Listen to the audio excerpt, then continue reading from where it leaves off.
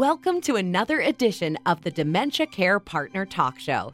Now, here's dementia care expert Teepa Snow and your host, Greg Phelps. Hello and welcome to Positive Approach to Care's Dementia Care Partners podcast series, brought to you in part by Trewelta, extending the length of time that seniors age in place by building skills to help families manage care at home. I'm your host, Greg Phelps, and joining me as usual is Teepa Snow. And Teepa, our question today is one we've talked a bit about before, but it's so important we're more than happy to have another go at it because we will obviously share new or more or different information.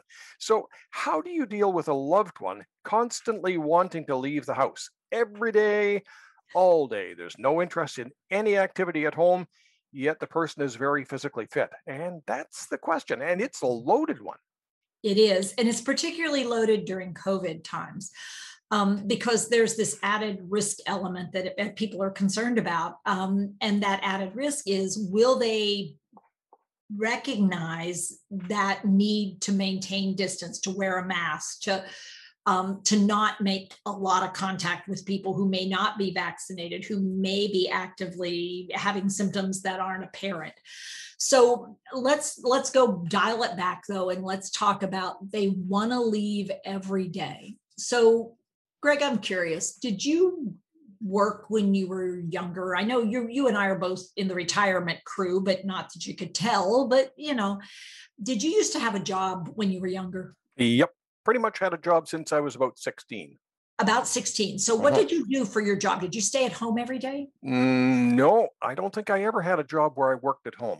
Oh, so you left your home every day? Oh, yeah. Yeah. When I was young, it was out on the crummy and went logging. And then years later, broadcasting and, into a studio.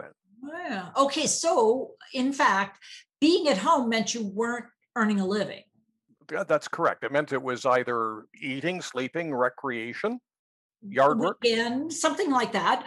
Now, if you were working, did it give you a sense of purpose or at least earn you an income? Oh, income. And I think a lot of people, probably myself included, when I reflect back on it, probably it helps with your sense of identity.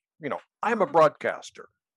Yeah. So, I'm a stay-at-home mom is one of those things that people are like, that's all I do. Well, actually, even stay-at-home moms didn't stay at home that much, because if you're a stay-at-home mom, you're also the chauffeur.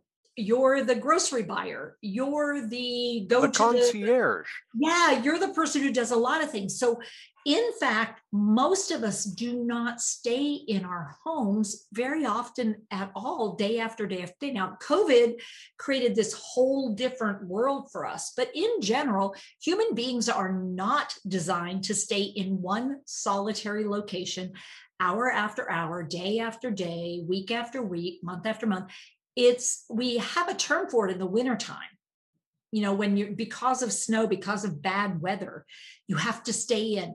What happens after you've been in that house for too long? What do you develop? Well, cabin fever or bush madness. Isn't that what they... Yeah, it was, I can't stay here anymore. I'm going walkabout. That idea, and even in Australia, I'm going walkabout. It means I've reached my limit being corralled, being in one location. And if there's a history, a long hippocampal memory history, and it's also connected to emotions that give me a sense of pleasure or need meeting. Where do you go to get gas? Do you stay at home to get your gas? Well, because of COVID, some people do now, but that's a new thing, not traditionally. No, you go hop in the car. Do you have all the food that you need? Even if you raise your own, is it in the house? No, generally we kept the cows out in the pasture, Yeah, and the fields, and if you go to the garden, you go to the garden, you go to the barn, you go to the chicken coop. What we are built as a human being, we have it a wayfindings, and it's part of your hippocampus. It's that coming and going. This is located there. This is located there. So you go from here to there to this other place, and then you come back home. But this pattern of going and coming is sort of from the very beginning. Like if you think about it, the first thing you do you're held by your mom, and then she shares you. Who does she share you with first? Typical. Just about anybody. Past me. Just about anybody. You get to a point where at first it's like, oh no, it's mine. And then you start realizing, oh my gosh, And one of the things that can happen for some people is when you first lay the baby down and it's not that connected to mom, you get a lot of distress. But for some kids, when you lay them down, they're fascinated by what else is out there, what they can explore with their eyes, what they can explore with their ears, what they can explore with their body, which is why you have to lock things or put gates up, because it's inherent to human beings. Stimulation, curiosity, these are... It's like, it's part of wanting being human. I mean, when we have something that's called agoraphobia, we're scared to go out. There's actually, I mean, it's a condition where you don't want to go out. And yet when people develop dementia, we complain because they want to go out, and it's like, and they want to go out all the time, or because they never get out, it feels like they are not getting their needs met. And so it is, they want to get out all the time, but it's because they're not being out at work. Yeah. Yeah. And when we go out, it's not just riding around classically, we're doing something. So thinking about going out and going walking in a nature thing, going out and doing something, go to recycling. Maybe we could go out and take things to the dump. Maybe we need to go out and do this and then do that and then come back. I mean, it is work. I mean, I will acknowledge it's work, and it's particularly challenging if you're in a residential care setting with multiple people. But one of my recommendations has always been in the early afternoon, go on a van ride at least, and stop at McDonald's and get something to, or whatever, your Tim Hortons up north, although they're south of the border now and McDonald's is north. We've got that, going out and getting something that's a treat and then coming back, because we come home with our treats. We've been satisfied. I think some people are fortunate because they have the option of day programs. Yeah. But again, there's probably good day programs and better day programs. And there are day programs that are more like day cares. And I'm not being ugly, but there are settings where, we're bouncing around a beach ball for hours, in which case, I don't know about you, but I need to go home. I need to get out of here. So, wherever we have someone, we have to recognize the importance of people programming and the place. What does the place feel like to the person? And what props are around so that I can feel like I can do something? So once again, with dementia, there's no such thing as a set answer here, because I'm an individual, and I'm pretty sure you're a little bit different than me, and our producer is different than both of us. And yeah. And so being aware that maybe Greg's need to go out is to go out and actually it's traveling. Greg's a traveler. I mean, he likes to move about. And mine might be to go out and just be somewhere else. And I don't want to be around people. I just want to be out somewhere, or I might want to be around people. I may need to go out on this day and say I need to go to a faith community. And then the next time I turn around, I need to go to the store, but I was just at the store. But something about going to the store gives me a sense of value. And yes, it feels like I do that a lot. And it's like, well, let's head to the store.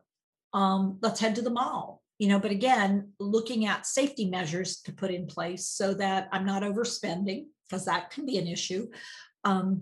But we do need to be thinking about, being human is being engaged in living. so COVID has presented a challenge, but then other things present challenges as well. So we have to adapt. One thing that has challenged a lot of care partners is we are now experiencing nuclear families, or have been for quite some time. So I might be the lone care partner, and in which case trying to entertain dad, who's very physically fit, doesn't want to stay home, that could wear on me really quickly. Very quickly. And so this is where really starting to identify resources before needed, whether it's day services, whether it's an exercise place like a gym where, and they have, what's interesting is with COVID, people are so interested in getting customers that they are often dropping rates, and they may have somebody who's a trainer. Wouldn't it be wonderful if we had more dementia friendly and dementia competent places where people could go? And you don't need to be so worried about being with them, because, wherever they are, they've got somebody there who's skilled at working with people living with dementia. Volunteer jobs, opportunities to go out and do things, that idea of starting to sort through what's available in your community, students, people who might have, faith communities that have resource groups that do things, friends that are interested in developing abilities. But if you don't start looking before you need it, when you need it, you're overwhelmed and it's hard to go look for anything. So, Teepa, on many occasions at the end of our program, just as we're wrapping up like this, I realize that we haven't given anybody an answer. We've given several answers. Is that because there is no one answer? There's certainly no one size fits all. Because if I don't know who Greg is as a human being, what his story is, what his negatives and positives were about his life and his work, I'm going to have a really hard time coming up with something that'll satisfy Greg.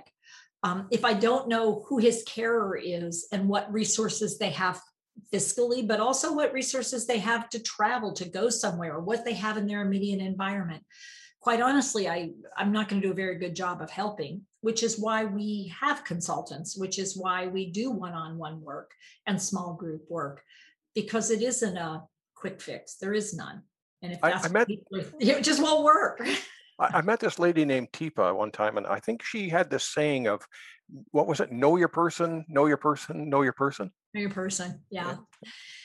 And know yourself. Know your person and know yourself, and then start knowing what's available, because this is not a solo operation. No one should do this all by themselves. And if you are by yourself trying to do this, what I can say is at some point, the joy will become, I'm just so overwhelmed, because that level of support needed will vary. And so finding out that you need some support before you need some support, great idea. Teepa, thank you very much. You are welcome.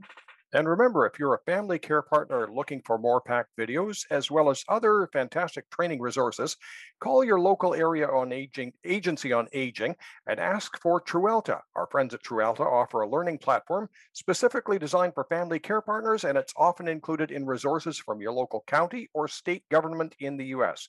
You can find more information at www.truelta.com. That's TRUALTA.com. And yes, podcast listeners around the globe can also Google Truelta.com. Join us again next time